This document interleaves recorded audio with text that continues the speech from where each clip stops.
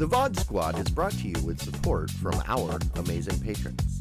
Join us live every Wednesday night at 9 p.m. Central on Twitch.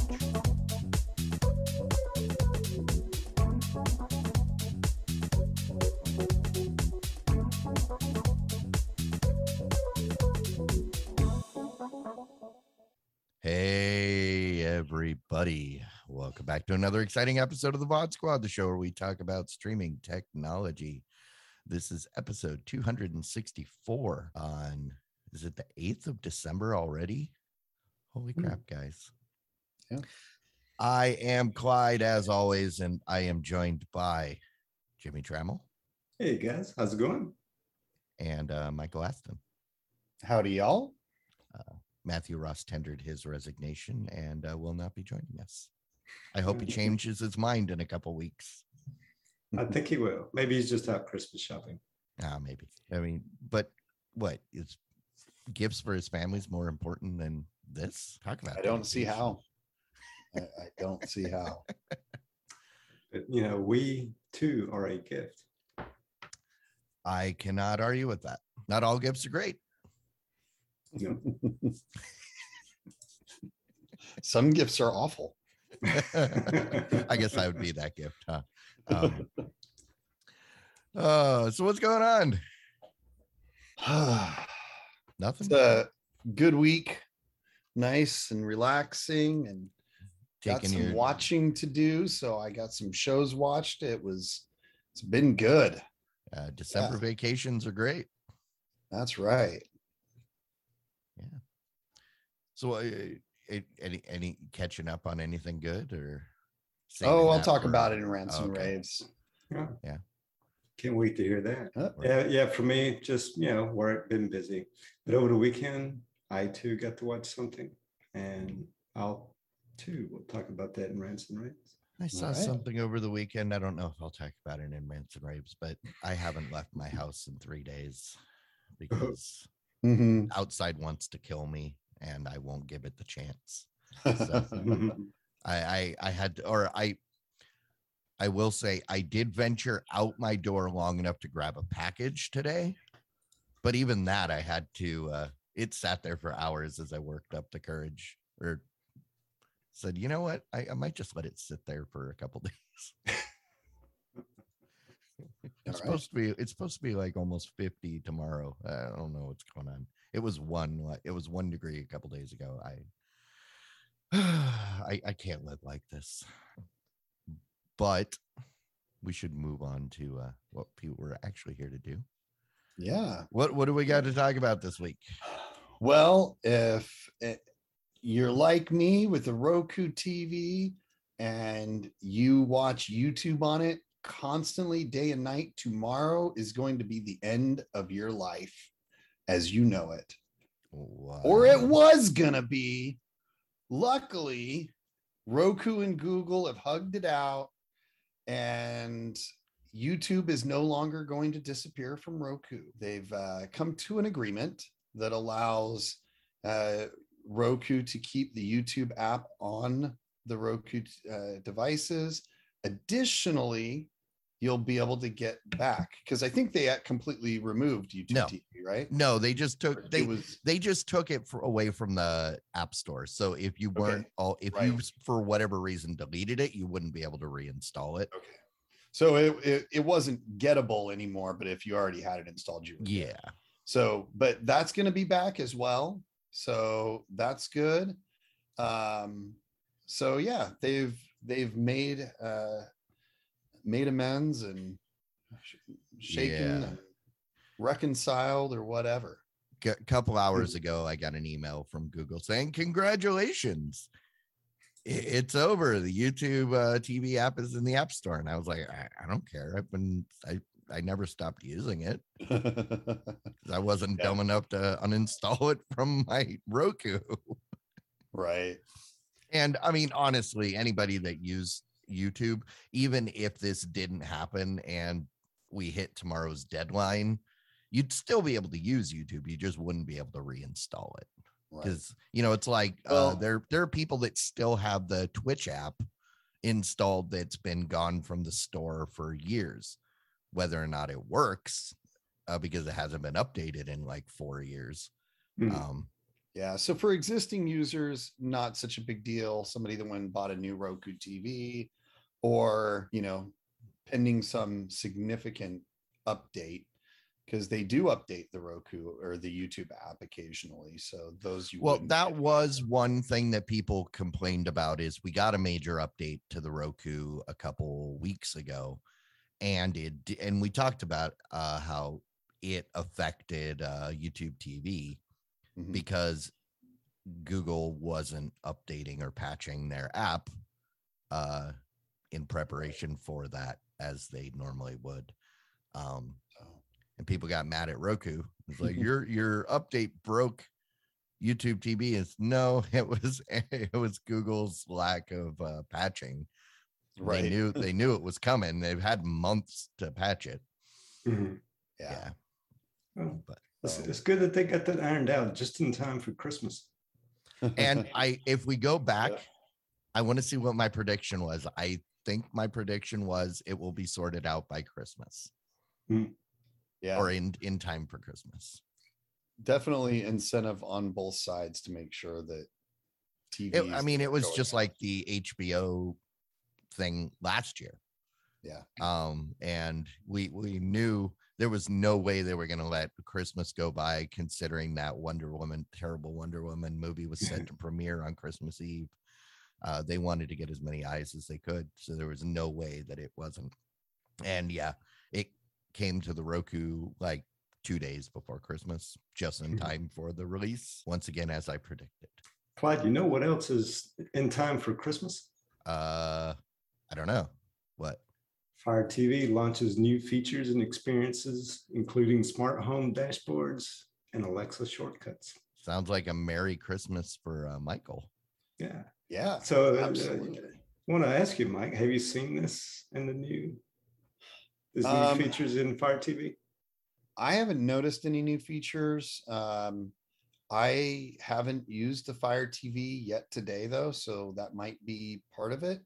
They're supposed to be starting to roll out today. So I've been using my Roku TV in my office and on the phone all day long. So yeah, so they've got a smart home dashboard where you can view and control connected devices throughout your home.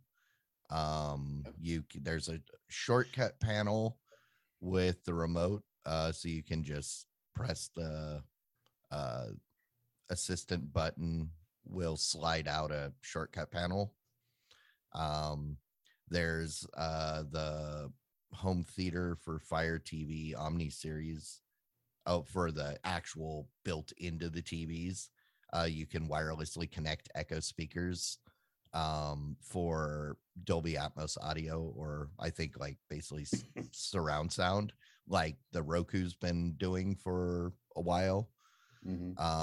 It's got AirPlay 2 and HomeKit support on the built-in TVs, which I don't think any of us have. Right. And also Zoom video communication for the new Fire TV Omni TVs. So, yeah. There's like 2 things that you might be able to use. Yeah, it looks interesting. I think that the thing that kind of stands out the most to me is the smart home dashboard. I've got a lot of smart home devices, got a lot of them all connected to my Amazon Echo device. So I think, I'll definitely have to look at that and see how that dashboard looks and how it works. Are you going to move all your Echo speakers into the living room so that you can do surround sound? Well, I have a lot. So there are a couple that literally don't ever get used, because I think I have like 2 that aren't even plugged in. Okay. Well, that gives there's 2. Yeah. Now, here's the thing about that. It's not something that would happen with Roku, because Roku doesn't have a voice activated assistant. Right. So if you have all of those Echoes in the same room and you shout out the word, will they all respond? So, yeah, I mean, that's actually an issue, because for example, our kitchen and our living room one are super close. And so sometimes I'll say a command that's specific to the TV, like switch to YouTube and, Yeah. something. And so if the kitchen picks it up as me being closer to the kitchen, because it kind of tries to decide which one should be answering. I think it's probably based on proximity or something, because when I'm in the kitchen, it always gets picked up in the kitchen because there's a bit of a wall there. But if I'm in the dining room or in the living room off to the side or something, it can go to the wrong one. And then if the kitchen decides to do it, it can't do things on the TV like that. So because for whatever reason, they can't send commands just to other devices, which would be the logical thing. It's like, if I say switch TV channels in the kitchen, it should just say, well, obviously you mean on the TV device. Let me tell the cube to change the TV channel. It's not that smart yet. It does get better and better as time goes. I was just I was mainly concerned about an echo of responses. It does. Yeah, you definitely will hear more than one respond. So this is supposedly supports Atmos, which Atmos, if you're familiar, is a 7-speaker setup. So if you're counting the 2 speakers in the TV, that would be an additional 5 speakers in, or I guess you're not going to use one as a sub. So an additional 4 speakers shouting back at you all at the same time because if you're standing in the middle of the room equidistant from all of them, how is it going to figure out which one you're closest to? Yeah, I wonder. I haven't set up like the Echo Studio or anything like that, so I don't know for sure. But my thought would be that when you set them up as satellite speakers in the same room, it might just automatically assume that they don't receive voice commands at all and just kind of turn that functionality off. That would be my expectation. Yeah, I'm imagining a audio nightmare that would rival that video I posted in the bar the other day, where someone transposed Michael Jackson's "Smooth Criminal" to only be in all the notes to be C. Oh geez. It's I literally nightmare fuel. Go check it out on the Discord when you get a chance. But that's kind of what I was expecting. A cacophony of confused echoes. All right. Well, yeah, you're gonna have to report back to us on this since none of us have echoes. Yep. All right. Well, moving on from echoes to Android in general, NVIDIA Shield TV's Android 11 upgrade looks to be imminent.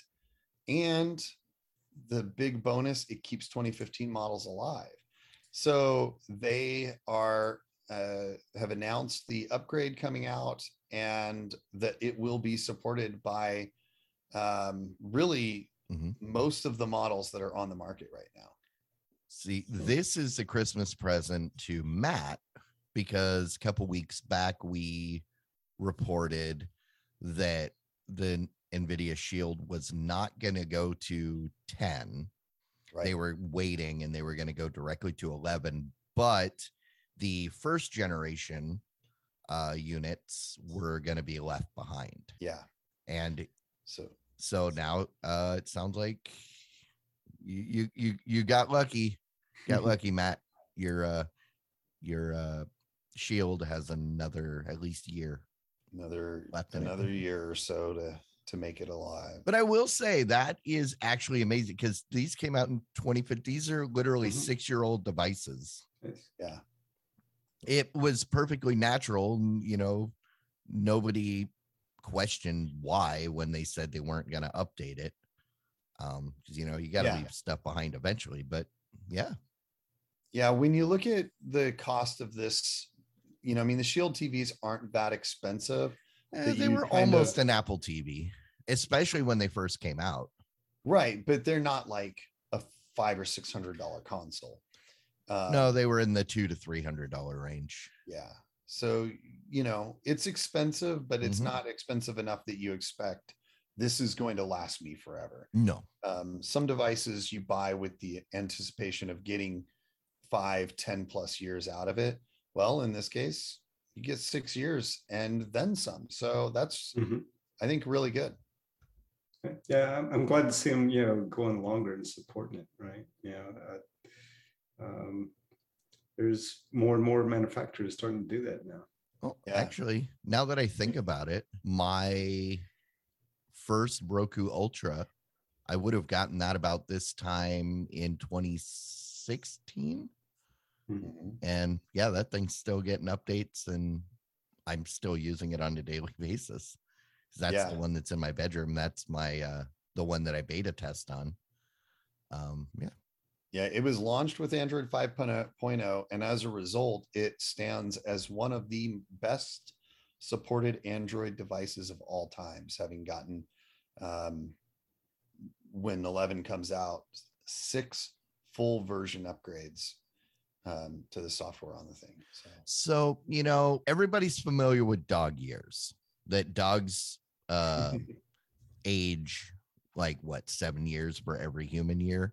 I think it's something like 7? That. Yeah, it's like 7.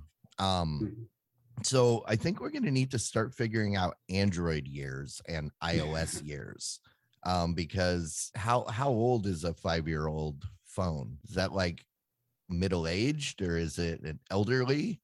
I'd say like 70. It's like 10 years for every year. Well, that would still only make it 50.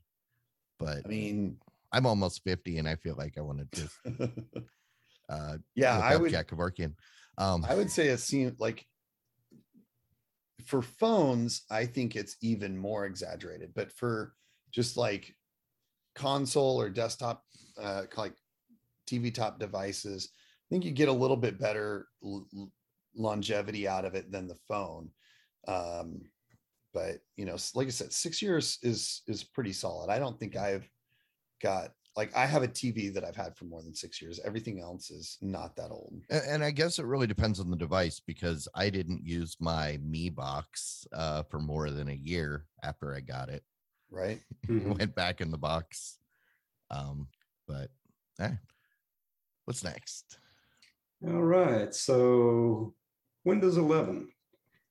So Windows 11, when it was released, one of the things that came with it, it made it harder to choose a default browser or switch a default browser. Yeah, that's been a thing they've been pushing forever. Yeah, so now it looks like they're going to reverse that change now and make it easier to where you can set a default browser in Windows 11. I'm surprised they're not going to go the route that my my company has gone, that they've set it in your in the profile settings that every time your computer boots, it defaults the browser to Edge, which absolutely drives me crazy, because every single day, every time I click on a link, it opens Edge and there's nothing I can do about it. I don't know why they did. Are they that desperate to force people to use their browser? I mean, what's the benefit other than, I guess, ad revenue and data that they can sell from what the they collect data in the would be what it is, right? But yeah, I mean, I think they're Microsoft. Do they really need that? The things that probably, the data obviously is huge. The stickiness that a browser gets and the ability it gives them to kind of reach into other things, right?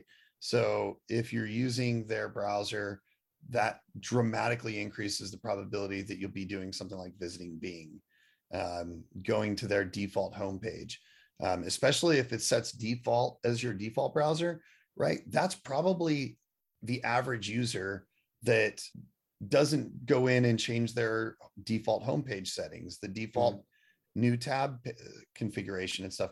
So it just gives them the ability to get more out there for you, more in front of your face, and probably more ad clicks and data. So more data and more sales to you through ads. I think it was the corporate world that probably pushed this, would be my guess. Yeah.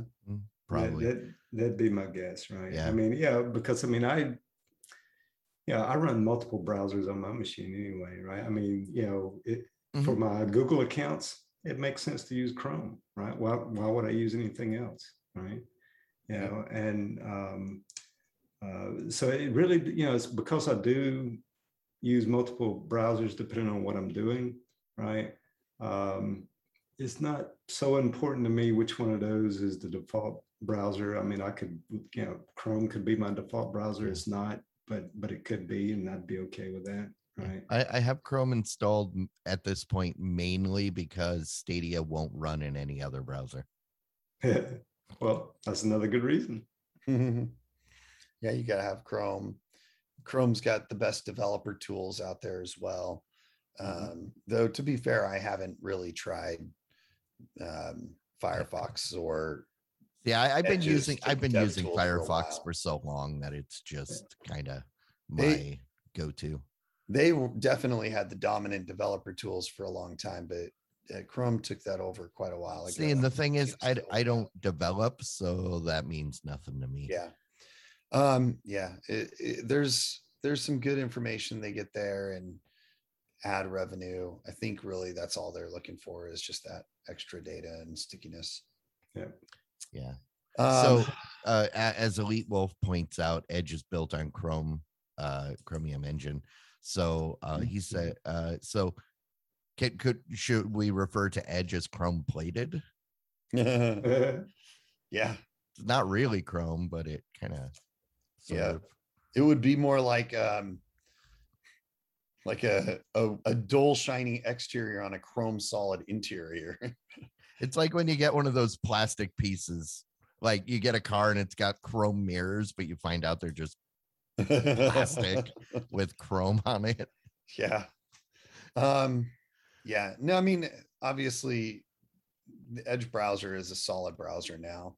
I think a lot of us still just use what we're using out of habit rather than specifically. I like where Firefox has, I like the way everything's laid out in Firefox. Every time I have to use Chrome, it just drives me crazy because nothing's where I want it. Including the navigation buttons up at the top. I mouse to the wrong side of the screen and it drives me crazy. Well, talking about things not being where you want, Apple has introduced or is introducing a new episode of their amazing Time to Walk Fitness Plus show. I don't know what honestly, that doesn't really mean a lot to me, at least not before I read this thing. Jimmy, have you ever heard of Time to Walk? Yes, I've used this before. Okay. So they've got Prince William doing an episode of this. And I'll be honest, I'd never heard of it before, but reading about it actually sounds pretty interesting. So wait, quick question. What is a Prince William? Is that like a rapper? He is the future king of England. Yeah, no, like an actual prince, the actual English prince. My first thought was like, seriously, what the heck? Who cares? And I kind of agree still that, like, obviously I'm not a British dude that's super into the royalty or anything like that. I don't really care. However, I will say there's a couple of things about this that did stand out to me. He's going to be making a holiday themed appearance on the show and talking about, things like staying mentally fit and empowering others and yourself. And so obviously, for some people that might be useful. I think the thing that kind of stood out to me is that they're making donations for this as opposed to, him getting a big payday, which, as a royal, don't really need that. Future king of England. Dude, they have no money. They are broke. That you don't really have to have money if you just like basically own everything in the country. They kind of don't. I mean, it's complicated. They're allowed to exist out of tradition. Yeah, it's complicated. Someday they're just going to be like, you know what? the rest of the world figured this out a long time ago. Apparently, we don't need a king or queen, and you guys aren't doing anything because you're not actually participating in parliament. So yeah, turn in the keys. You guys are, and they won't know what to do. They're still super rich, so that helps them. But we'll see. Anyways, some donations and stuff. That's cool. And then see, he knows the royal family's days are numbered, which is why he's doing a thing for Apple TV Plus. It's basically his second job. Perhaps. Jimmy, so tell me, what are your thoughts? You've used the app. Does this interest you? Will you watch this episode? Or you listen to it, right? It's like a mini audiobook is what it is, right? Okay. So it's you do it, you use the watch to track your walk, and everything. And as you're walking, you listen to the person tell the story. Right? Okay. So they've had a lot of famous people. Is there like an episode that you watched or listened to, I guess, that stood out to you? I listened to the Dolly Parton episode. It was interesting to hear her, talk about, her background and all, and how she grew up and all. Yeah. So I just thought of something.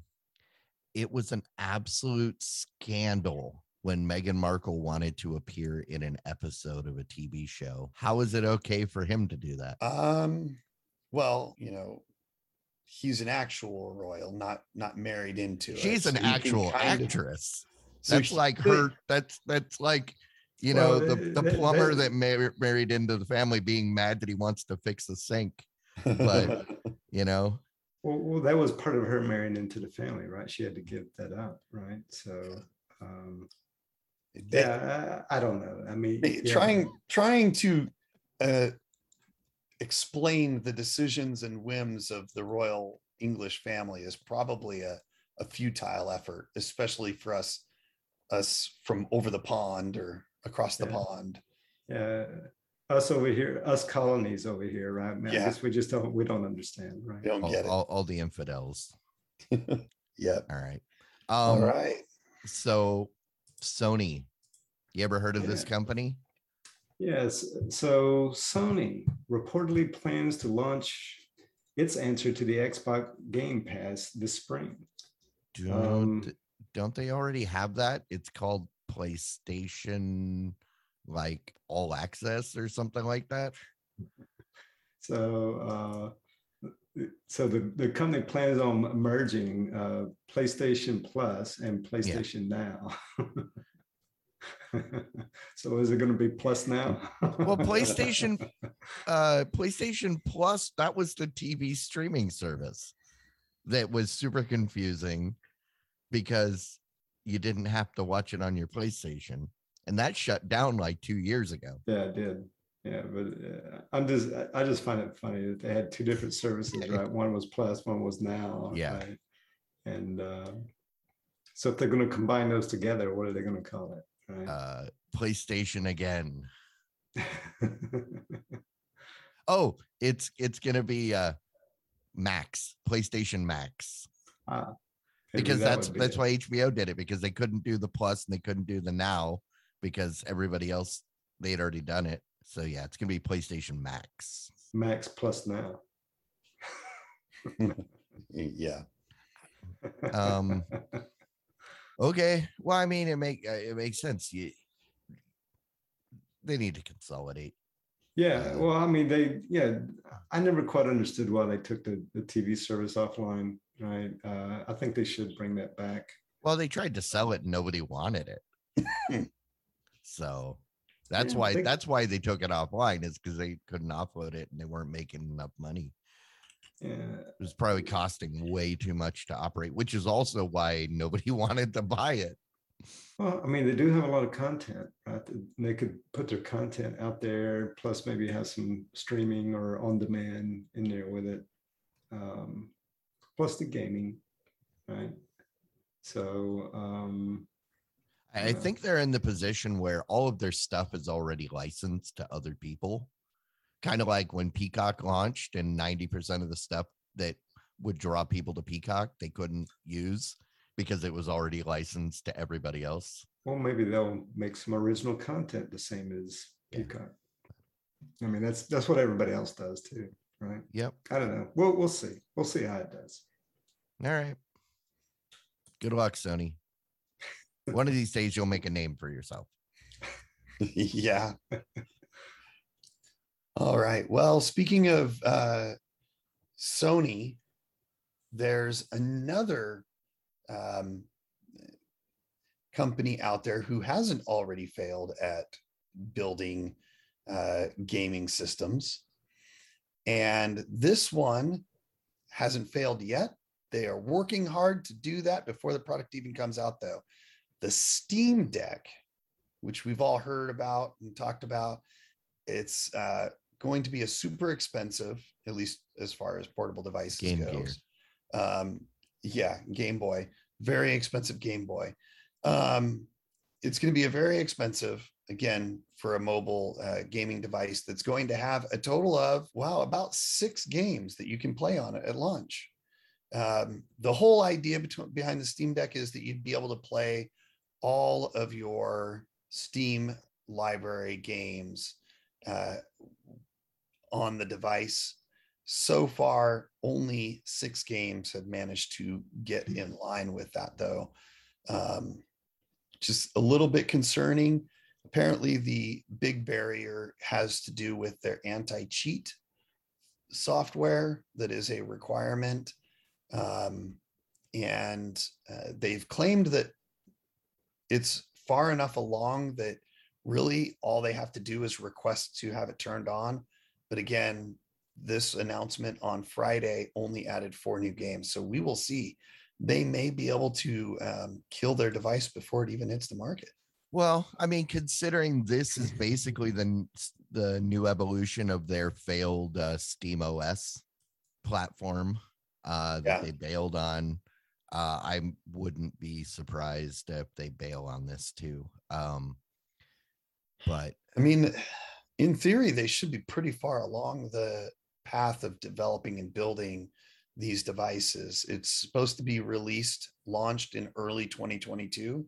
For a hardware device, that should mean that they've begun production on components and ordering. So that would be an expensive failure at this point. But this is a big deal. They were kind of in the same boat with SteamOS when they pulled the plug. Yeah. And they had partnerships with companies that were making dedicated machines to run it. Yeah. And they all got the shaft. Right.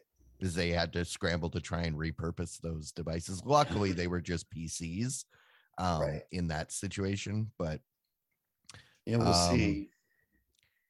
Yeah, the format doesn't intrigue me. I mean, but it's very much like a Switch, right? It's a portable device with a nice screen, and it has a dock that you can, or at least you can add a dock. It reminds me when I look at it, I think of if a Sega Game Gear and the Atari Lynx had a baby. Yeah. And that baby had a big fat screen. Yeah, we'll see. I don't particularly love the look of it, but it does seem, it looks heavy. Yeah, it looks very hefty, and it's not as svelte as the Switch. The Switch just has a nicer, more compact and comfortable look to it. This might be. If someone was going to CES, maybe they'd get a chance to check it out. Yeah, I'm sure somebody will be able to tell us about that. Just none of us, unfortunately. Not this year. All right. You know what else is just in time for Christmas? Toshiba's flagship Fire TV set, and it has hands-free Alexa. Well, I thought all Alexa was hands-free. When did they have an Alexa with hands? In case you don't have one that's hands-free, this one comes with a hands-free version of Alexa. Hey I Alexa, think show that me your hands. if they had a non hands free, then that might be more popular. Oh no. Oh no. I just go on and I'll bring this up here in a second. I was just going to say it's going to come in 3 sizes: a 55 inch, $800 for the 55 inch, a 65 inch for $1,000, and the 75 inch for $1,200. Yeah, it's pretty reasonably priced. I don't know. I haven't seen Toshiba's TVs in a long time, so I don't know what their image quality, how they kind of stand. You have any thoughts on that, Clyde? Toshiba has always made a good TV. They're kind of a brand that people forget about. They've never been budget.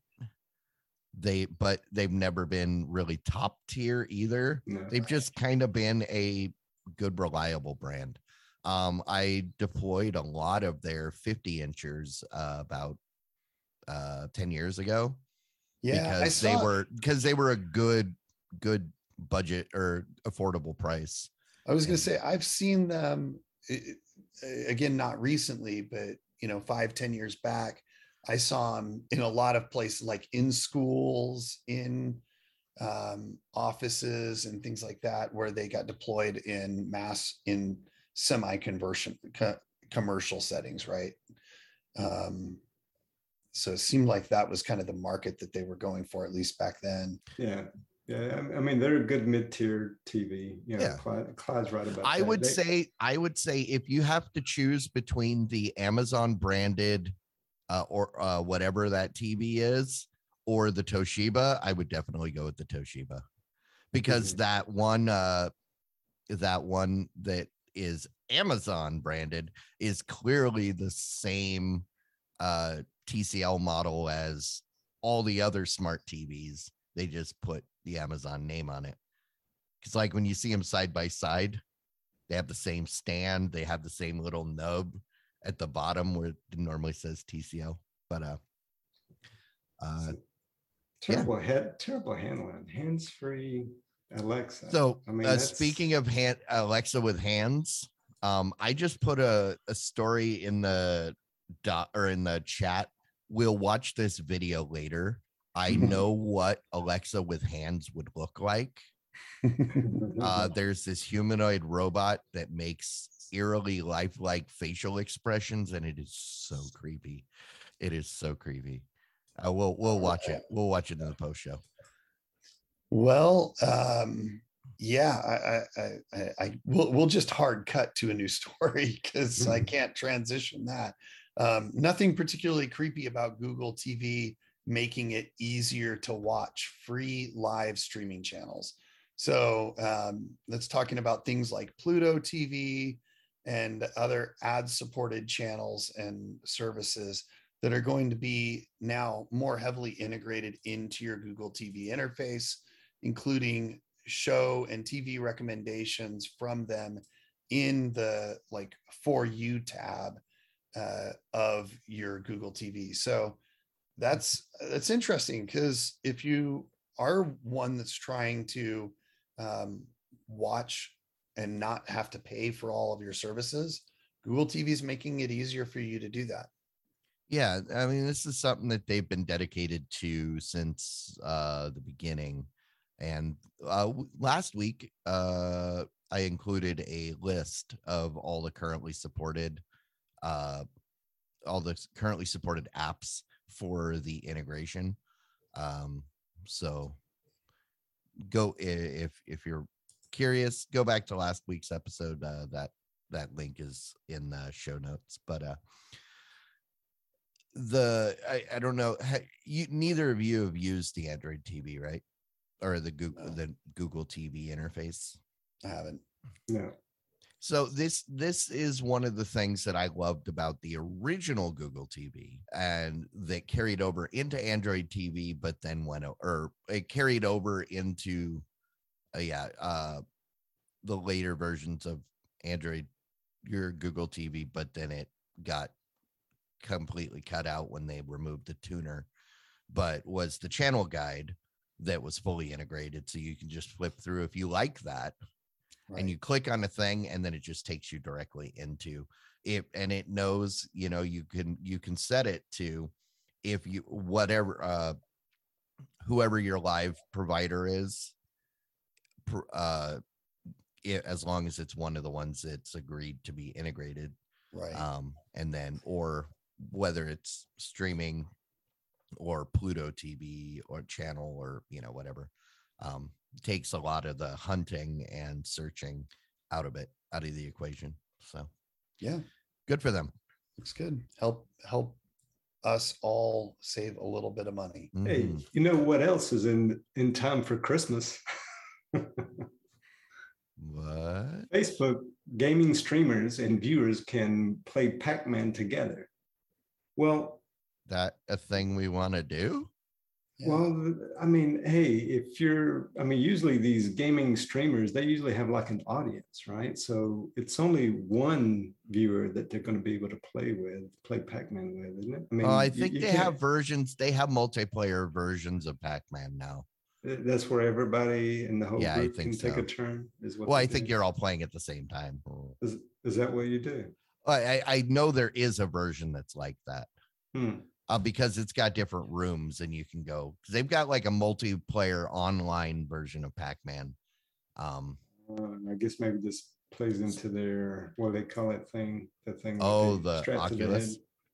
So imagine if it's playing VR Pac-Man where you're the one that's running around with the ghost chasing you. I could be into that, but maybe I think that's what this might be. Yeah, but I mean, we already established that Facebook gaming is for grandmas. So, well, I mean, look at the game, Pokemon. Yeah. Or not Pac-Man. Well, that was the Pokemon thing was a example of, on Twitch, viewers can control Pokemon in other games by entering commands in the chat. Yeah. It's interesting. I think that the next step for the kind of content creators like Twitch and stuff is to have a little bit more interactivity with their customers and with the viewers. So this seems like, you know, I mean, this is kind of a more of a media stunt, I think, but it kind of gives us an idea of where maybe a few years from now things will be. So this does specify that this is Pac-Man Community, which is a version of Pac-Man meant for your community to participate. So it's basically a marbles like if you're familiar with marbles or one of those games on Twitch, it's like that, but Pac-Man. But I have the burning question, pun intended, in this somewhat post pandemic world, are we ready to reintroduce Pac-Man fever? I don't know. I feel like in this post-pandemic or pandemic-centric thing, the idea of running around popping pills everywhere you go is been popular and just getting more popular. So yeah, Pac-Man's the thing. Let's go chomp all the pills that we can find. Okay. Now we just get to do it as a group. Isn't that what we learned from Pac-Man?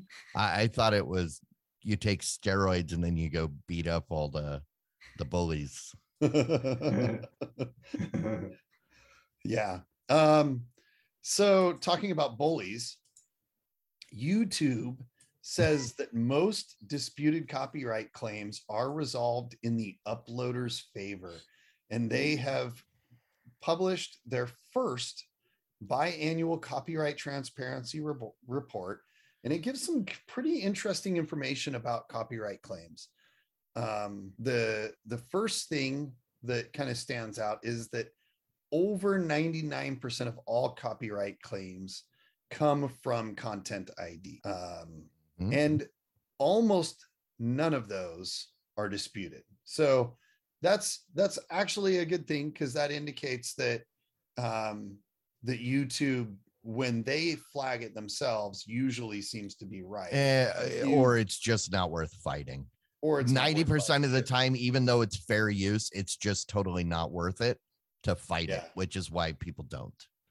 But despite that, the actual manual copyright claims sits around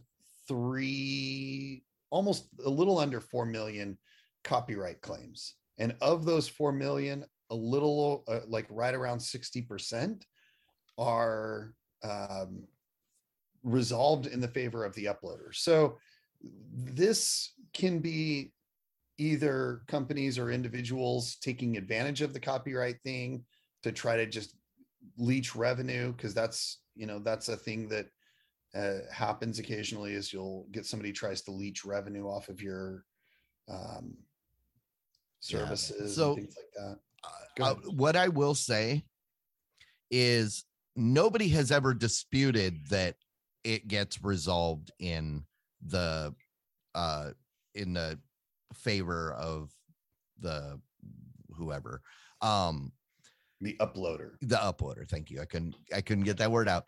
That has never been the issue. The actual issue, which is what they're skirting around, is the damage and impact that there is to the uploader because of the fact that they lose most of the time.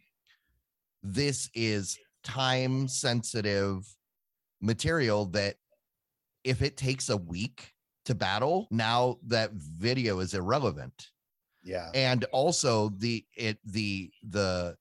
fact that in order, the process is so broken, all the hoops you have to jump through before you can even talk to a person is what's broken. It's not the fact that it's not being resolved. Nobody out there is saying, hey, these aren't being resolved. Yeah. Everybody's complaining about the process to get it. And 90% of the time, it never should have even been an issue. Yeah. I mean, I think certainly some of that is, I've heard a lot of those statements before, and, thanks for pointing that out, because that's certainly true. When you're doing like a commentary or a news review of something that's out there in a fair use context, and they try to get you copyright striked and have it pulled down or try to leech your revenue off of it or something, that is pretty damaging, because like you said, especially when it's like content related to news and current events, it's time sensitive. It is time sensitive, and it's no longer meaningful after a week or two, which is, in some cases, that's exactly the goal, is at the very least, just keep it out of people's eyes until people don't want to see it anymore. So yeah, that's a big deal. I think what I would take away is that they do seem to be getting resolved in the uploader's favor, which means maybe we can see some improvement in the process. And most importantly is that YouTube is starting to provide this information and provide these reports, which again may indicate that they are trying to get to a system that is more effective and less potentially damaging to, I would argue that users. That high percentage of findings in the uploader's favor shows just how broken their system is, which is why they're trying to change the story. Because if they were if that many were found in favor of the uploader, they never should have happened in the first place. It's a complex thing though, right? Like you gotta understand kind of from their perspective, there's no easy solution for YouTube, right? If somebody says there's a copyright violation, YouTube's responsibility is to remove that, then it's not like they can just immediately say, well, no, we're not going to do that because we don't. No, but they can change it. They can change the process. Right now, it's, if I say that I can pick any video out there, I can say, hey, I own the content that's in that video. It's immediately taken down. Right. That is the problem. I don't It agree should with you on stay that. up. So I totally disagree with you on that. And here's the reason I say that is if I have a legitimate copyright claim, it absolutely should be immediately removed. Yeah. No Yeah. other questions asked. If I don't, but here's But what that's I what I'm think. saying. There needs to be time. That needs to be verified before. That's all I'm saying. Is Now, if you can prove it right off the bat, then sure. But well, most of the time, these aren't. See, I don't agree. And I understand where you're coming from, but if you look at it from YouTube's perspective, what's the time investment they would have to put in to vet and verify every single claim that could be that gets placed? That would be a significant burden on YouTube. And again, if I own the copyright on that, I shouldn't have to do a whole lot and put a lot of time and energy into keeping my copyrighted material protected. What I would say is I feel like there should be a penalty if you file an invalid copyright claim. That would incite people to be more reserved of when they do that. Mm-hmm. But the thing is, most of these that are being submitted are by companies that you'd never get a dime out of them because they're ghost companies that are set up specifically to steal revenue. Right. You know, and I thought YouTube had a big analytical engine that does all this automatically anyway. Well, that's what the content ID is, and it does over 99% of all strikes. And I can done by that. I can speak from experience. That engine is terrible. It flags stuff that is free with license, right? And there's nothing you can do. It's like I've got a video software that was included with bundled music with paper licenses saying that with my name saying I have the right to use this. And every single one of those videos got taken down. They got multiple infractions because there were multiple songs on each of those videos. And I tried to contest it and they said, pound sand. Yeah. Just because you have a license to use it, we don't care. And I never got to a person because, like I said, people don't contest those because it's not worth the time and the effort. I took the video down. I re-edited it with new music and had to upload it. And it was a lot of work and a huge pain in the tuchus. Yep. Definitely the clear takeaway here is they're making an effort to get better at it, but it's got a long ways to go. All right. So coming to us from Engadget, ESPN Plus will offer 4,300 hours of the PGA Tour live golf streaming. And that's only one tournament. Well, I mean, yeah, they got to fill that time with something, right? Because they certainly don't have football. Well, you get to watch everybody play the entire course. Yeah. Well, I was going to say like all 6 days.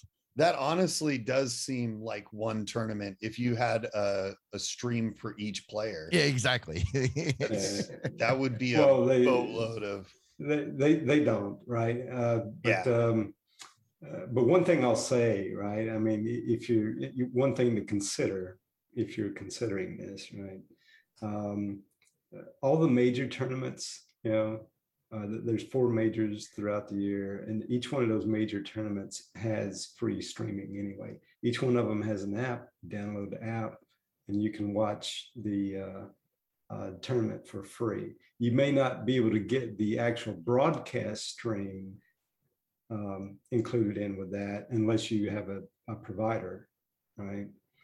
But you'll be able to watch. They'll have like a marquee group that they're following, or maybe they'll have like a stationary group of holes that they watch, where everybody comes through there, and then that's what you get, and maybe not the main broadcast. I gotta ask. So you said a stationary group of holes. Do holes typically move around? Well, the camera is stationary at a group of holes, but yeah, no, they don't normally move around. Well, they do. At least these say, kind of I thought these kind of holes. I thought holes Not- were stationary by design. not during a single tournament, but golf courses do move the hole. No, I got that. That said, yeah. So, and to Jimmy's point, this is across 35 different tournaments for that 4,300 hours. It's not all just one tournament, but Okay. I mean, it would be kind of funny just because everybody would feel like this is what golf has come to, is you can watch each individual player, which some people might like. I think that would be about well, however many players there are, more hours of golf than we needed. How about the VR PGA, the VG or VR experience? You get to be the caddy. Yeah, sit on the caddy's, like a VR camera on the caddy's head. Yeah, on every caddy. Yeah. LPGA, I might be interested. Yeah, I mean, yeah, if you're cutting the cord, right, and you're looking for an alternative for the Golf Channel, this might work out pretty good. Yeah. All right. Well, talking about everybody having streaming for every single person, Discord is trying to make it easier to have money-making Discord servers. Being able to put a server behind a paywall for your users. Interesting new feature that would allow premium memberships for a small group of users to your Discord server. And that's would allow users to come in, be able to converse and be involved in a community and pay up the amount that is appropriate for the services they get. Maybe you have one where you sit in there all day, every day and chat up everybody, and they have to pay $25 a month for that. See, they've already got this. What? It's called Patreon. Oh, the thing is, I guess they're not getting the money. So I mean, every Discord server as that's linked to Patreon, you have the ability to create roles based on your Patreon tier. And then you can, using those roles, you can restrict who can see what channels. I mean, we have our Discord. I'm pretty sure we've got at least one patron. Yeah. So like if you go down, there's the patron party, which you guys may not even see if you're not patrons. So that said, I mean, I knew that a lot of the Patreon subscriptions I have include access to the Discord servers. Mm-hmm. So I was aware of that. I wasn't aware that there was an integration. So is there a direct API integration that allows that does that automatically? They don't have to go in and you can cool. Set up you can't, and it depends how granular you want to get.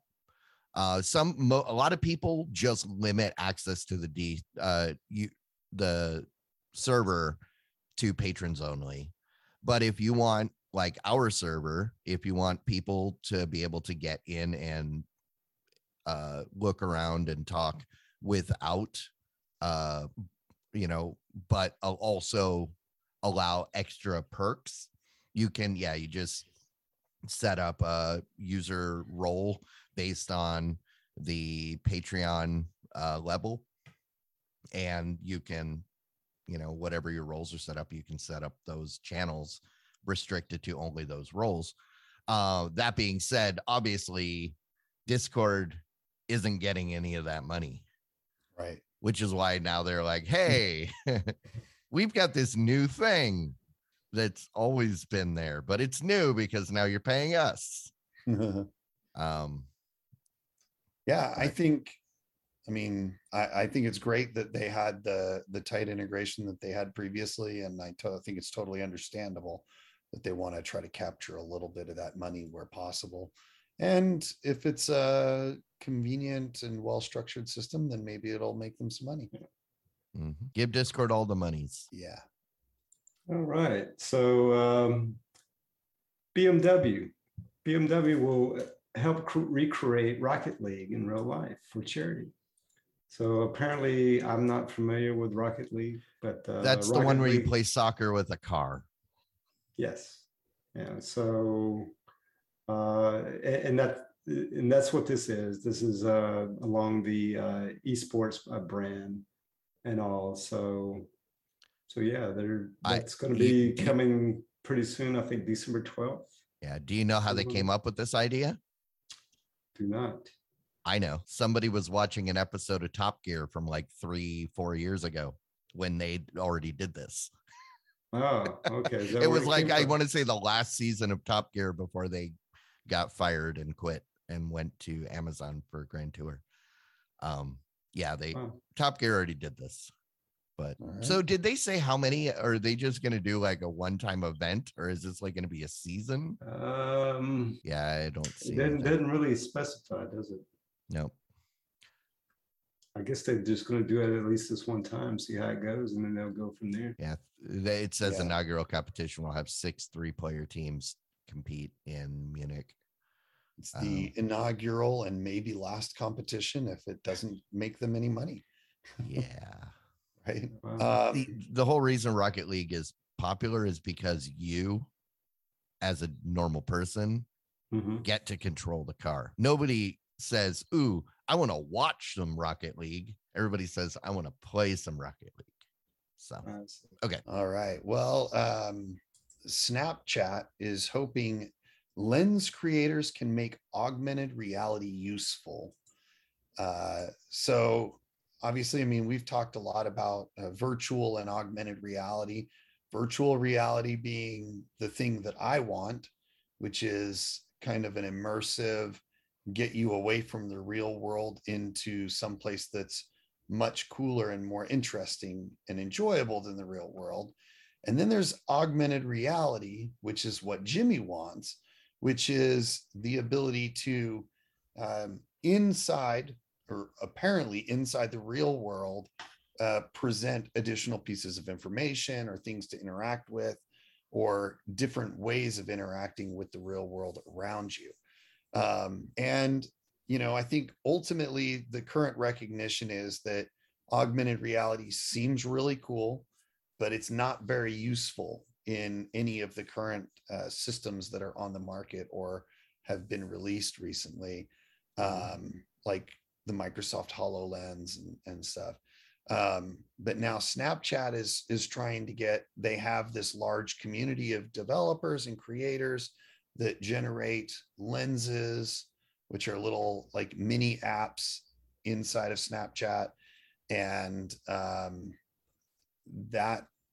they're hoping that these individuals will create useful features and mini apps that will enhance reality through their augmented reality system. Yeah, I think you buried the lead though. Oh, Snapchat is still a thing.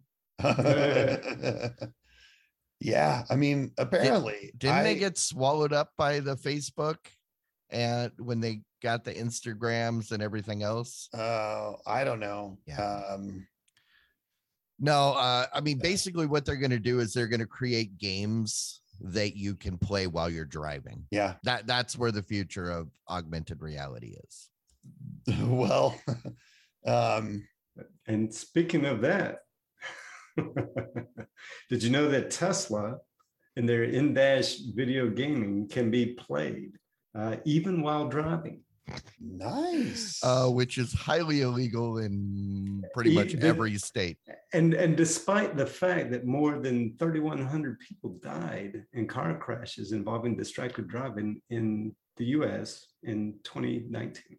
Not to mention the fact that the Tesla auto drive has a penchant for seeking out and smashing into emergency vehicles at high speed.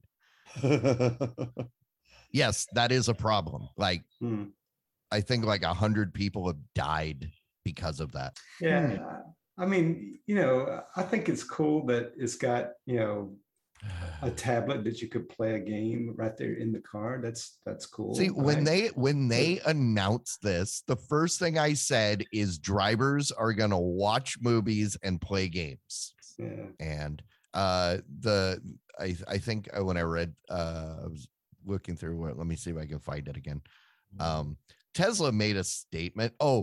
There is a when you start solitaire, it there is a thing that pops up on the screen disclaimer that says solitaire is a game for everyone, but playing while the car is in motion is only for passengers, which clearly states, yeah, we know you're going to play, but at least we put this up there to cover our butts.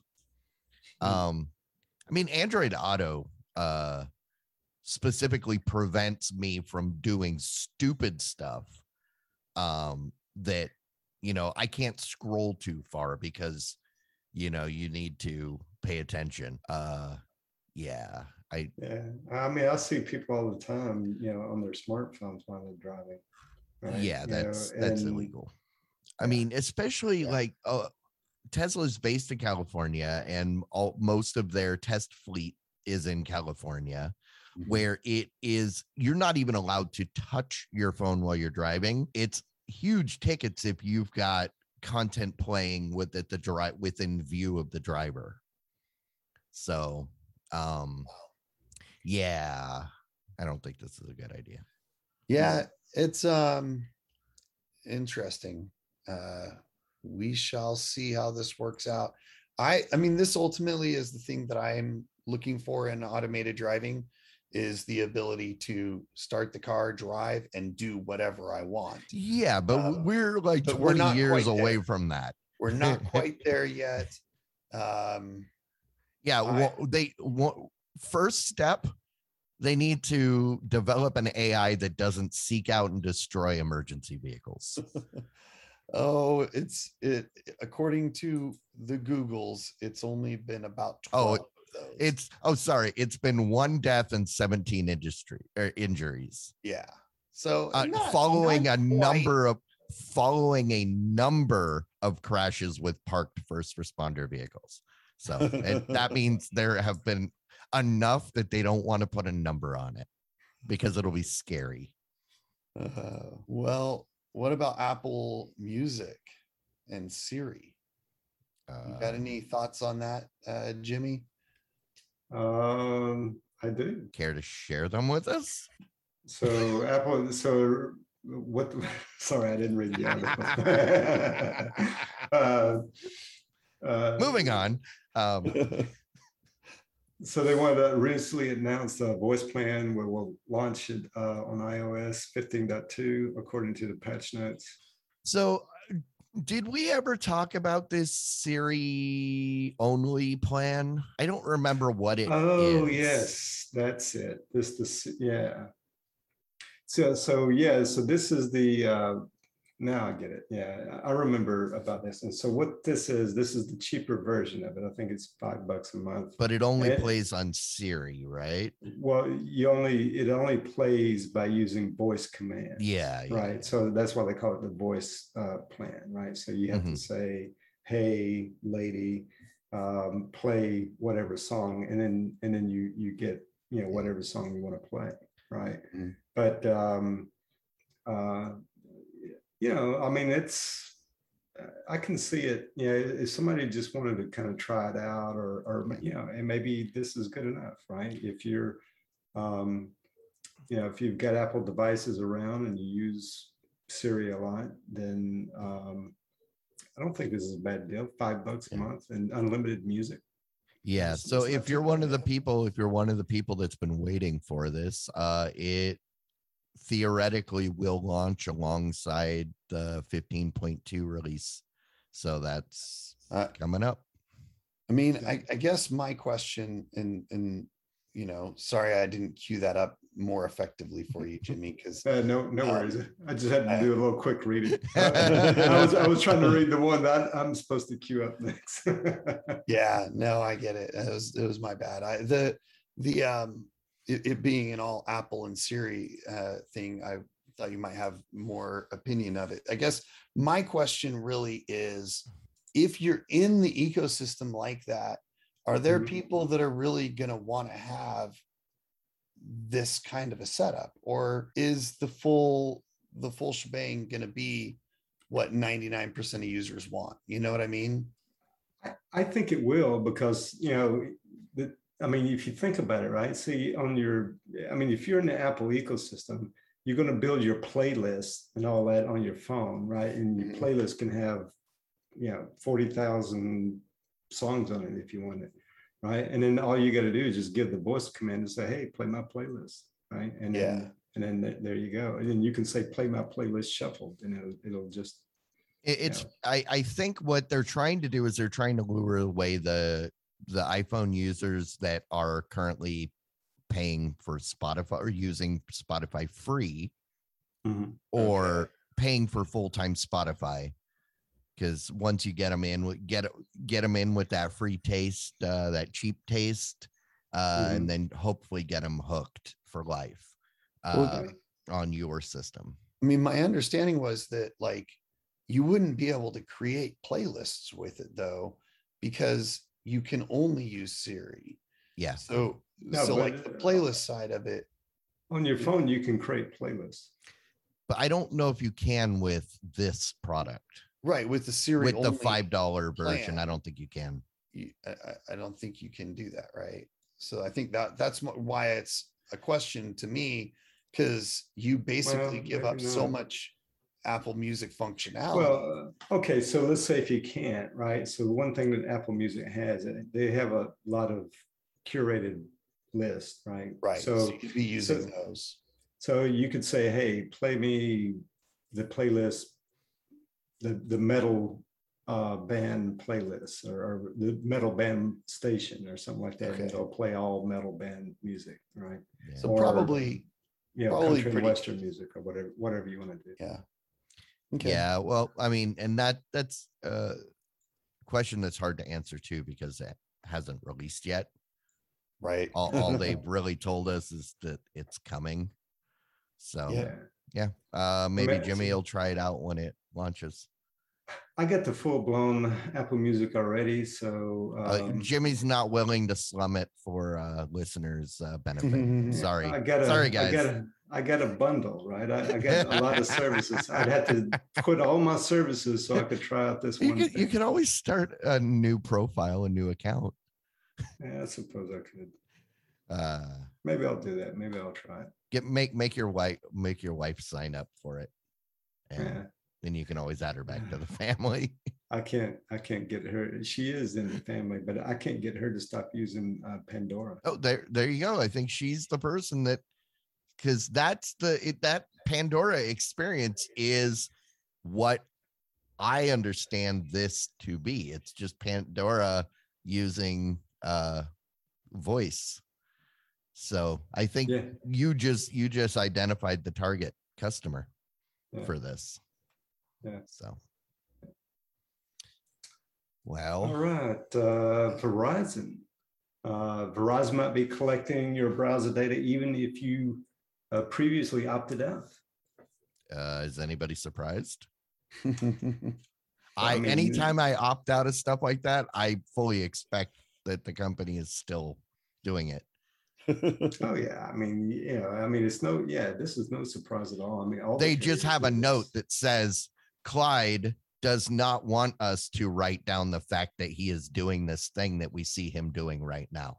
Well, we noted that he doesn't want us to. Yeah. So therefore, that statement isn't them tracking. It's them commenting that this thing that we should not be tracked. Are they still able to track the content you're searching for, or is it just your location? Well, it's a matter of collecting it. I mean, they can clearly see what you're doing. But if you opt out, they're not allowed to collect, because they collect the data to sell it to third parties, and they're not. And if you opt out, they're not supposed to do that. Okay. Yeah. So then I guess you need a VPN even for your mobile phone. Yeah. So, but the whole point of this article is, if you're a Verizon user, make sure you double check your privacy settings, because even if you opted out, it may have been turned back on. Confirmed that they all got turned back on. Yeah. As a Verizon user, I am thoroughly disappointed in Verizon for such customer non-customer centric behavior.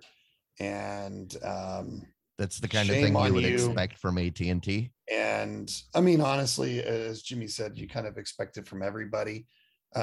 Definitely, I've had less issues with Verizon, even around these types of things, than I did. Well, honestly, I didn't have this kind of issue with Verizon. AT&T. I mean, AT&T was just an absolutely horrible, awful company in total. But I was opted out previously, and I just logged into my Experience app and they were all turned back on.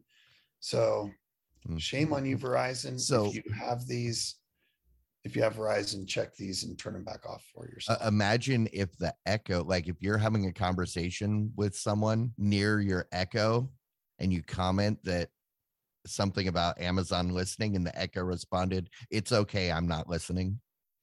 Do you just go, "Oh, okay, thanks." And the, hey guys, clearly you really don't need to worry about it too much, because they don't sell your information. They just give it away free to all of the service providers that they work with. So yeah, but they're only allowed to. Hey, we promised we wouldn't sell your data. We never said anything about giving it away or trading it for a popsicle. Yeah. But don't worry, again, those companies are only allowed to use it for the Verizon related purposes. Ooh, what if they only traded it for equal data from another provider? They that cancels it out, right? Yeah. Okay. Yeah. That's maybe it's a good time to buy Verizon stock. If you're going to lose a bunch of money. Yeah, no, this is leaves a little bit of a bad taste in your mouth, but honestly, that taste's been there for a while from all of the other companies screwing you over. So, all right.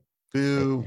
And I'll mention this is a thing that we've been covering for a couple of years now, the battle between Epic and Apple over the Pay Store or the Apple Store. So if you remember, Epic won a judgment that would force Apple to accept third-party payments on their devices. That was supposed to go into effect here tomorrow, I think it is. Yeah. And apparently there was a 12th hour injunction from a court that has basically paused that. So, Apple is kind of temporarily able to continue not allowing third-party payment systems. Yeah, the saga continues. I honestly, I haven't dug into this enough to know. I have my opinions, but from a technical and legal perspective, I haven't looked into this enough to have a really good opinion on those. What I will say is that as a general rule, I find myself overly disgusted at these types of legal suits, because they often end up getting evaluated by people that have no right to be evaluating technology related decisions like this. Usually the people that are making the decisions know far too little about the technologies involved to be able to make a meaningful assessment of what is the right choice from a legal and from a consumer protection standpoint. So we shall see how this all works out. Like I said, I don't know that I have a really big opinion on it though. Yeah, my take on it, I mean, I don't know how I feel about it from a legal standpoint either, really. But I know at least from a preference, my preference is to, I'm an Apple user. I like the fact of having the, what people like to say, the walled garden, right? Because I get a sense of security, and at least the apps that I buy from there has gone through some sort of vetting process, right? To where if it's the Wild West and it's opened up to everything, well, right? that's not what this was about. This was about the fact that approved apps are not allowed to collect money on their own. Right. That's what it is. All money has to go through Apple. Yeah. So like even PayPal, would be a third-party payment system. But okay, but would that third party force me to use their payment only? Could I also pay Apple if I wanted to? That's all. That would be up to that would be up to the third party. Yeah, I don't think that the case even decided that much, but I would expect that would be something that would be a decision that third party. Yeah. So I think the consumers should have that choice, not these companies.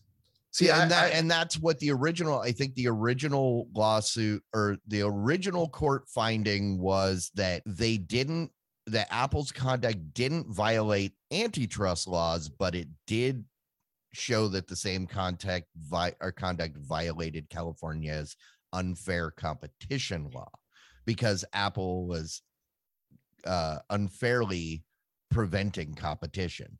I don't know. I feel like it doesn't, like, if you're gonna let them choose the payment provider, then it seems like it would be reasonable for the app to choose to only use their payment system or only use Apple's. But I think that what that ultimately tells you is that users want to be able to choose. Mm-hmm. So if you're an app builder, you probably want to build it so the user can choose. Yeah. Because that's what the user wants. Because you don't because you should, though, because ultimately you build the app, you should be able to charge for that app however you want, whether you give a cut to Apple or to just yourself. If I were building an app, I want to make sure that people can pay me any way they want. As long as I'm getting paid, the easier it is, the less barrier to entry, the more people are going to use my app. Because there are things where I don't use it because there is a barrier. It's only on Apple, or you can only pay for it a certain way. And I say, okay, never mind. But yeah, I am interested to see where this kind of goes, because that original finding was setting a precedent. That was the thing that we've been waiting for. We needed a precedent set one way or the other. Mm. But then here in the final hours, it got, there's an injunction, so it's temporarily paused.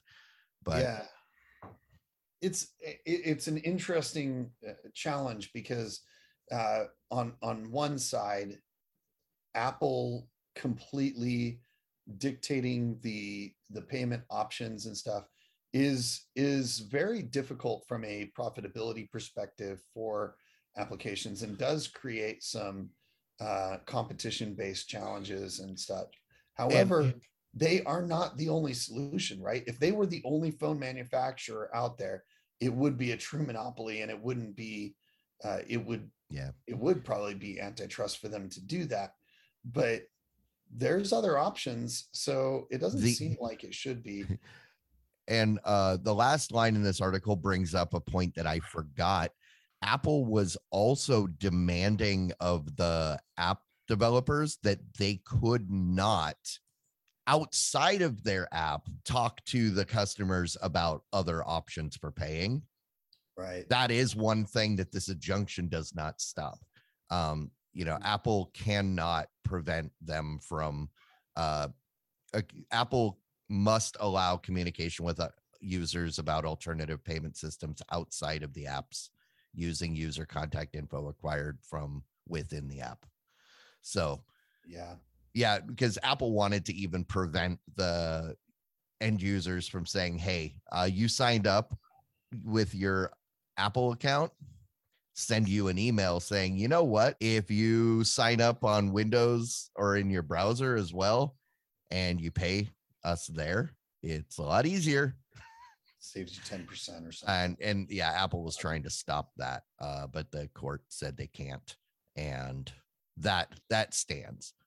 So, and also this delay does not mean that Apple will not have to make the change. It just means that the debate will continue for the time being. Yeah.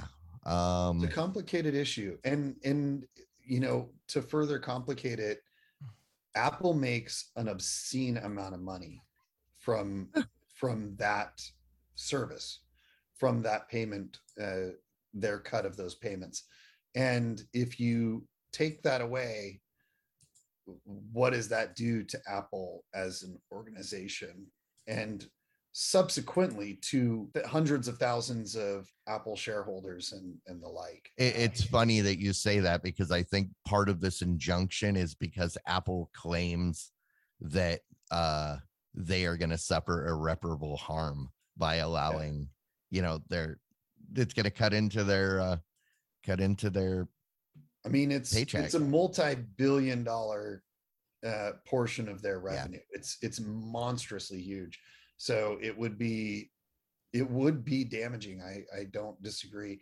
And as an Apple shareholder, you know, disclosure, I'm an Apple shareholder. I have a vested interest in them not going out of business because of a stupid court decision, right? Yeah. And I will say, I do understand that, yes, both Apple and Google do have similar policies around their Pay Store or their app stores in regards to, you know, what they take in profits for, you know, but I will say the difference between the two platforms is on Android, you have the option of side loading. You don't have to get it through the store. You have the option on iOS. And not according to Apple. If you were to break it, you can jailbreak your phone. Yeah, but that's also against the term. The I difference is that's a violation. That's a violation of the terms of service. The difference is with Google or with the Android, it's built in. It's a developer option. You're just warned that, hey, we're not responsible if you do something stupid or you download something stupid. So I mean, essentially, they're saying the same thing, right? But I mean, you can, if you want to strip away all the security off your phone and make it wide open, hey, you get the freedom to do it. Yeah, but yeah, the difference is Google says, go ahead. Apple is like, no, you have to come through us. No ifs, ands, or buts, unless you want to be some sort of pirate. But yeah, I don't know. We'll see. We'll see how this shakes out. I expect we'll be talking about this again this time next year. I don't think it's going to be settled. We've been talking about this for a couple of years now, so I guess we'll be talking about it in 2023.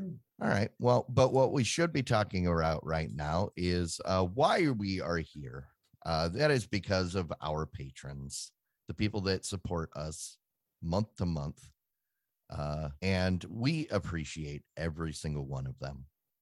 Going into Christmas, I don't know. I was gonna make an analogy about presents, but we're not actually buying anyone presents, and I don't want to set that false expectation. So we will just settle and say thank you. If you are a patron, you've been supporting us.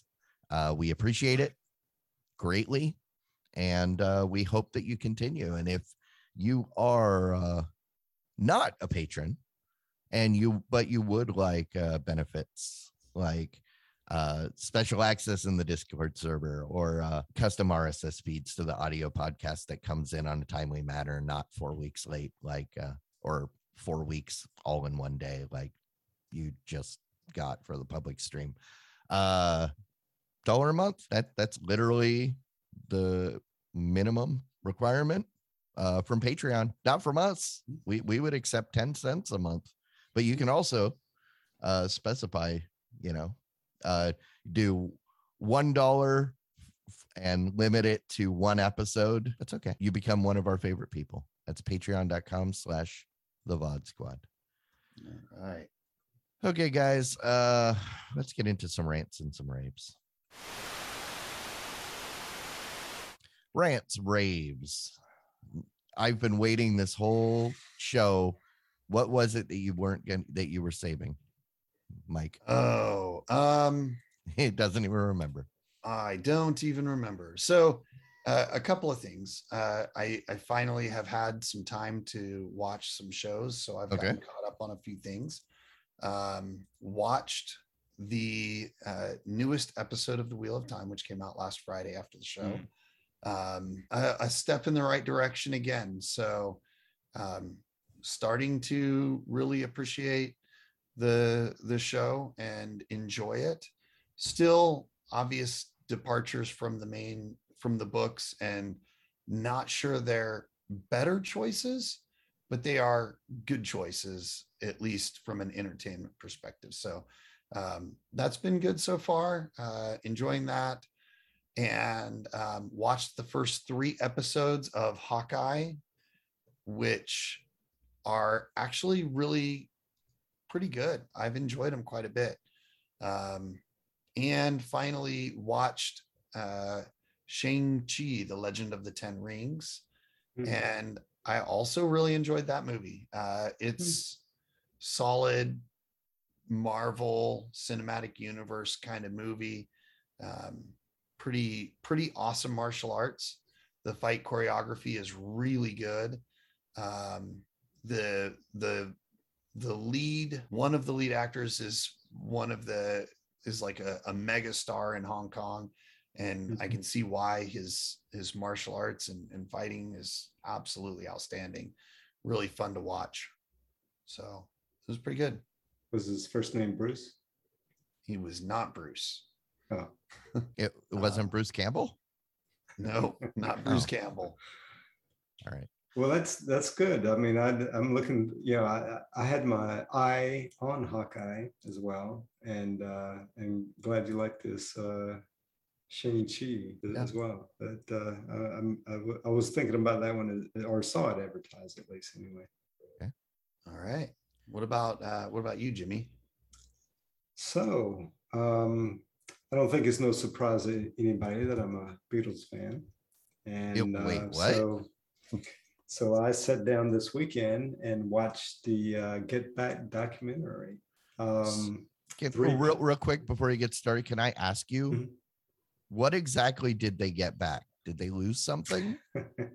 Was it like a crime documentary? Like, let's Get Back. It's a Beatles song. Were they? Actually. Oh, yeah, I didn't know if they got like they went on a trip and like got abandoned, stranded on an island for like a while, and then they finally got back. They got back. Okay. But watch it's 3 parts, and each part is over 2 hours long, right? I think it's maybe about 8 hours total of content is what it is. So be prepared to do that. And the whole documentary, this is back when they were doing the Let It Be album, is what they were doing. And the Beatles at this point, they were in the twilight of their career. They actually were looking like a good place to just kind of end things and go their own separate ways. And that's kind of what this was going to be. And they had done a deal, to do some sort of live performance as well. And they were tossing around a lot of ideas, right? And you learn a lot about this in the documentary. But some of the parts in the documentary that I really kind of enjoyed and found interesting, right?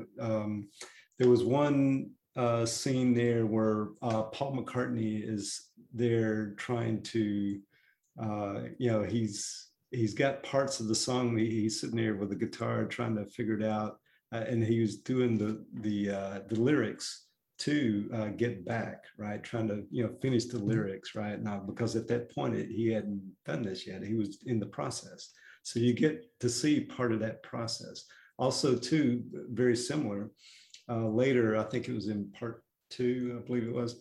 But, at this point, even Ringo Starr was starting to write content.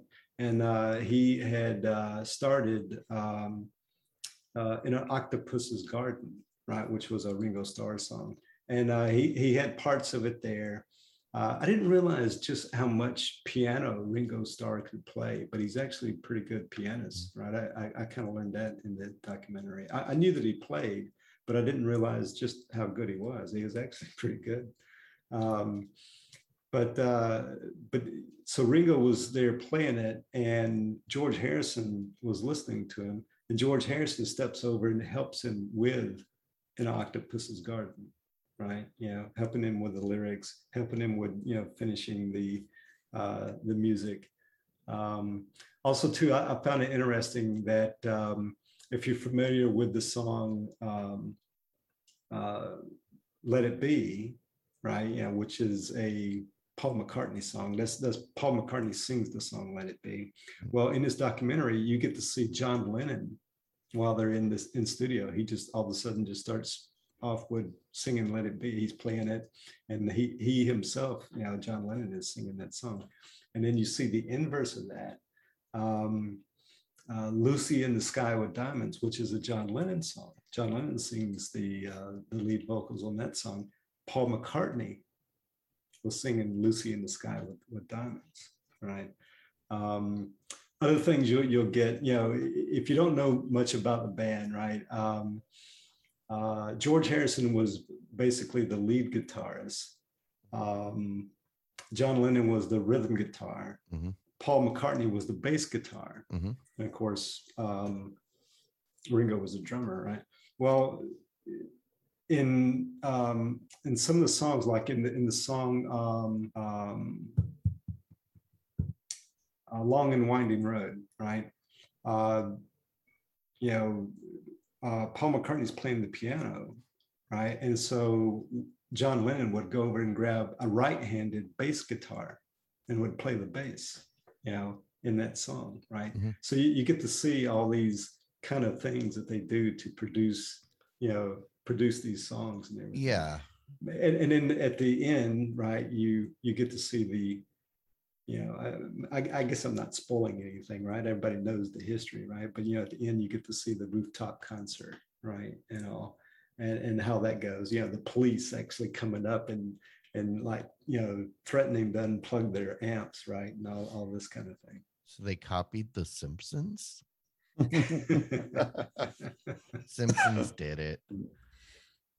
But if you're a Beatles fan, must watch, right? But I will warn you, so it's a long thing to sit through it. Maybe you don't want to be crazy like I did and sit through. Yeah, I've heard you have to be kind of into it enough to forgive the fact that it's mostly found footage.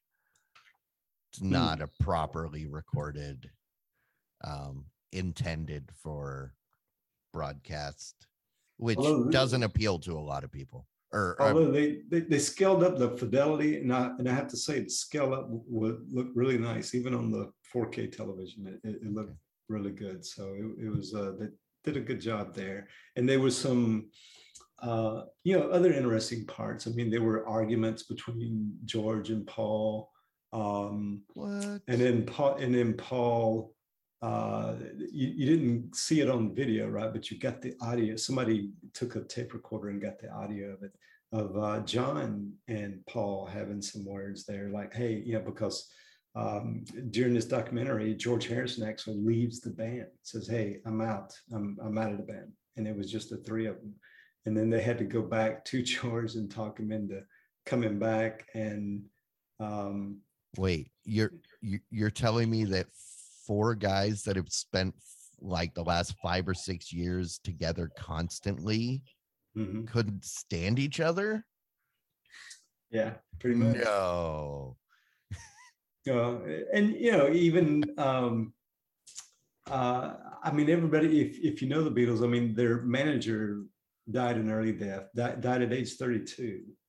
And that was, I think, just before the White album, if I remember, or right after the Revolver album, maybe is when it was, when he passed away. Anyway, even Paul McCartney kind of alluded to it in the documentaries, like, hey, it made a comment about, Brian Epstein not being there anymore, and not having that authoritative figure there to kind of lead the way for them, right?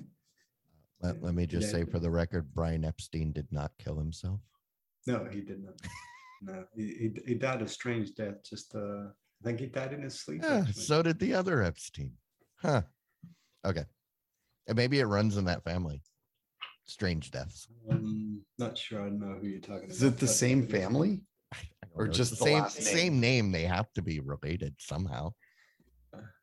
He's talking about Jeffrey Epstein. Oh, we'll talk about that.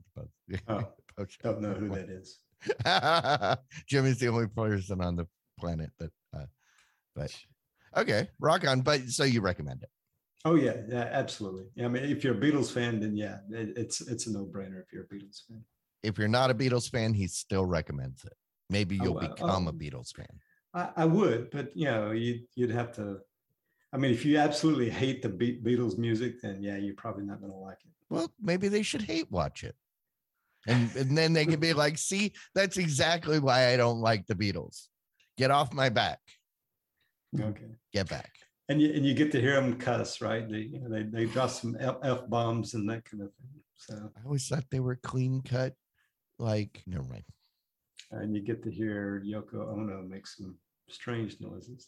Well, that's well documented. Oh, there was one part. I'll tell you this a little bit too. So so Paul McCartney's daughter, right, his adopted daughter, because Linda had a daughter when they got married, and so his adopted daughter Heather, right, and she was very young. She was only like maybe 5 or maybe 6 years old, something like that, and so there was one day when they came in there and Yoko Ono was making that weird noise that you've heard, if you've ever heard her sing. That's kind of what she does. She makes this weird. She calls it singing.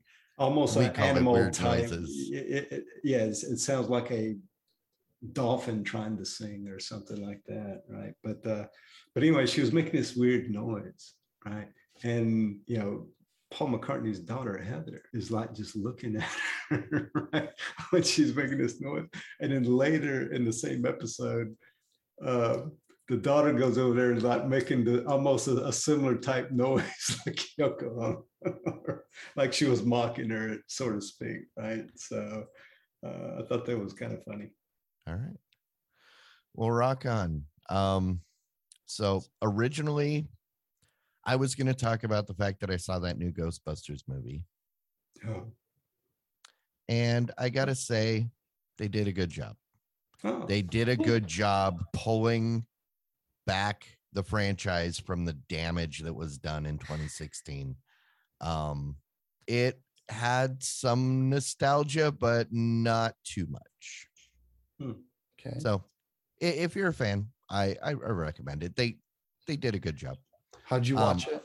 I was dragged to a theater. Oh, okay. But it wasn't an Alamo this time, and actually was a little bit better. Partly because I didn't have to drive an hour to get there, and then an hour home, and that was the night it started snowing, and would have been a nightmare getting home. Is that available streaming? I don't think so. Yeah, I think it's theaters only. Right. But I don't think it is a movie that needs to be seen in the theater. There wasn't really anything about it that screamed. It wasn't like when I saw The Meg, and I'm so glad I saw it in IMAX because it was so dumb on such a grand scale that IMAX was perfect. But when you were talking earlier, you reminded me what I really need to talk about is I finally made it. It took 3 tries, but I finally made it through the first episode of Wide Open Throttle or Wheel of Time. Yeah. And after you get through that first episode, show's not bad. I don't know anything about it, so I don't have any preconceived notions of whether things are right or wrong. Yeah.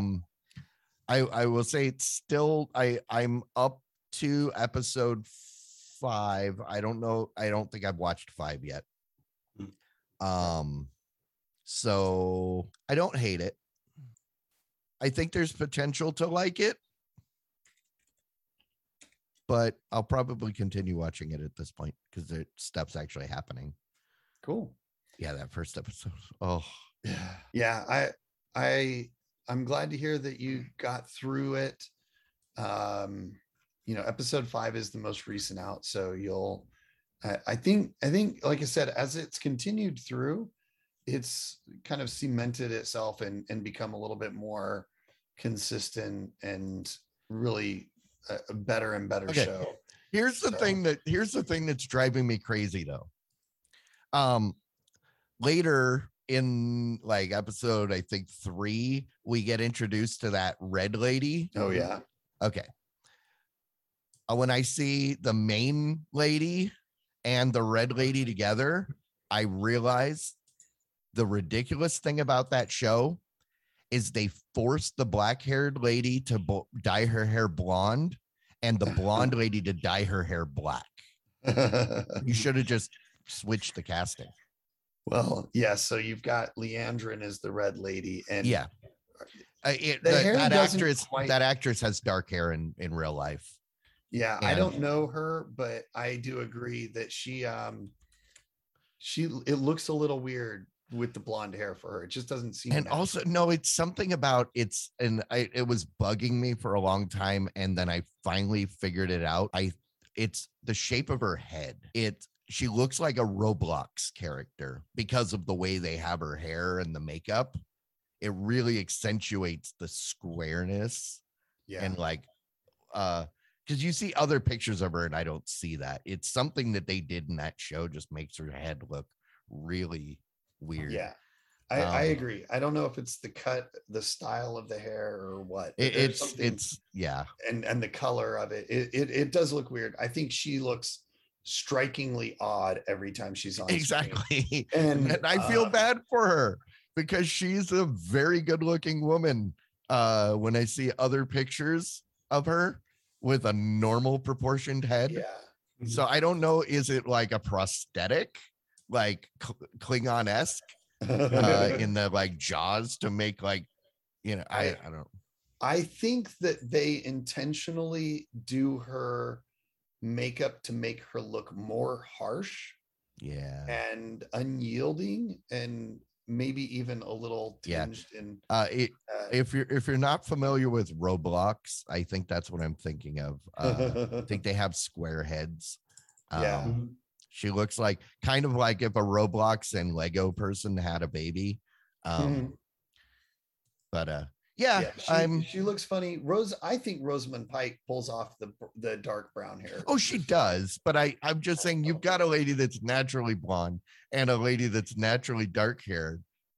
Why do they both have to switch? Just switch their roles. Because I could see Rosamund Pike as the bristly red lady.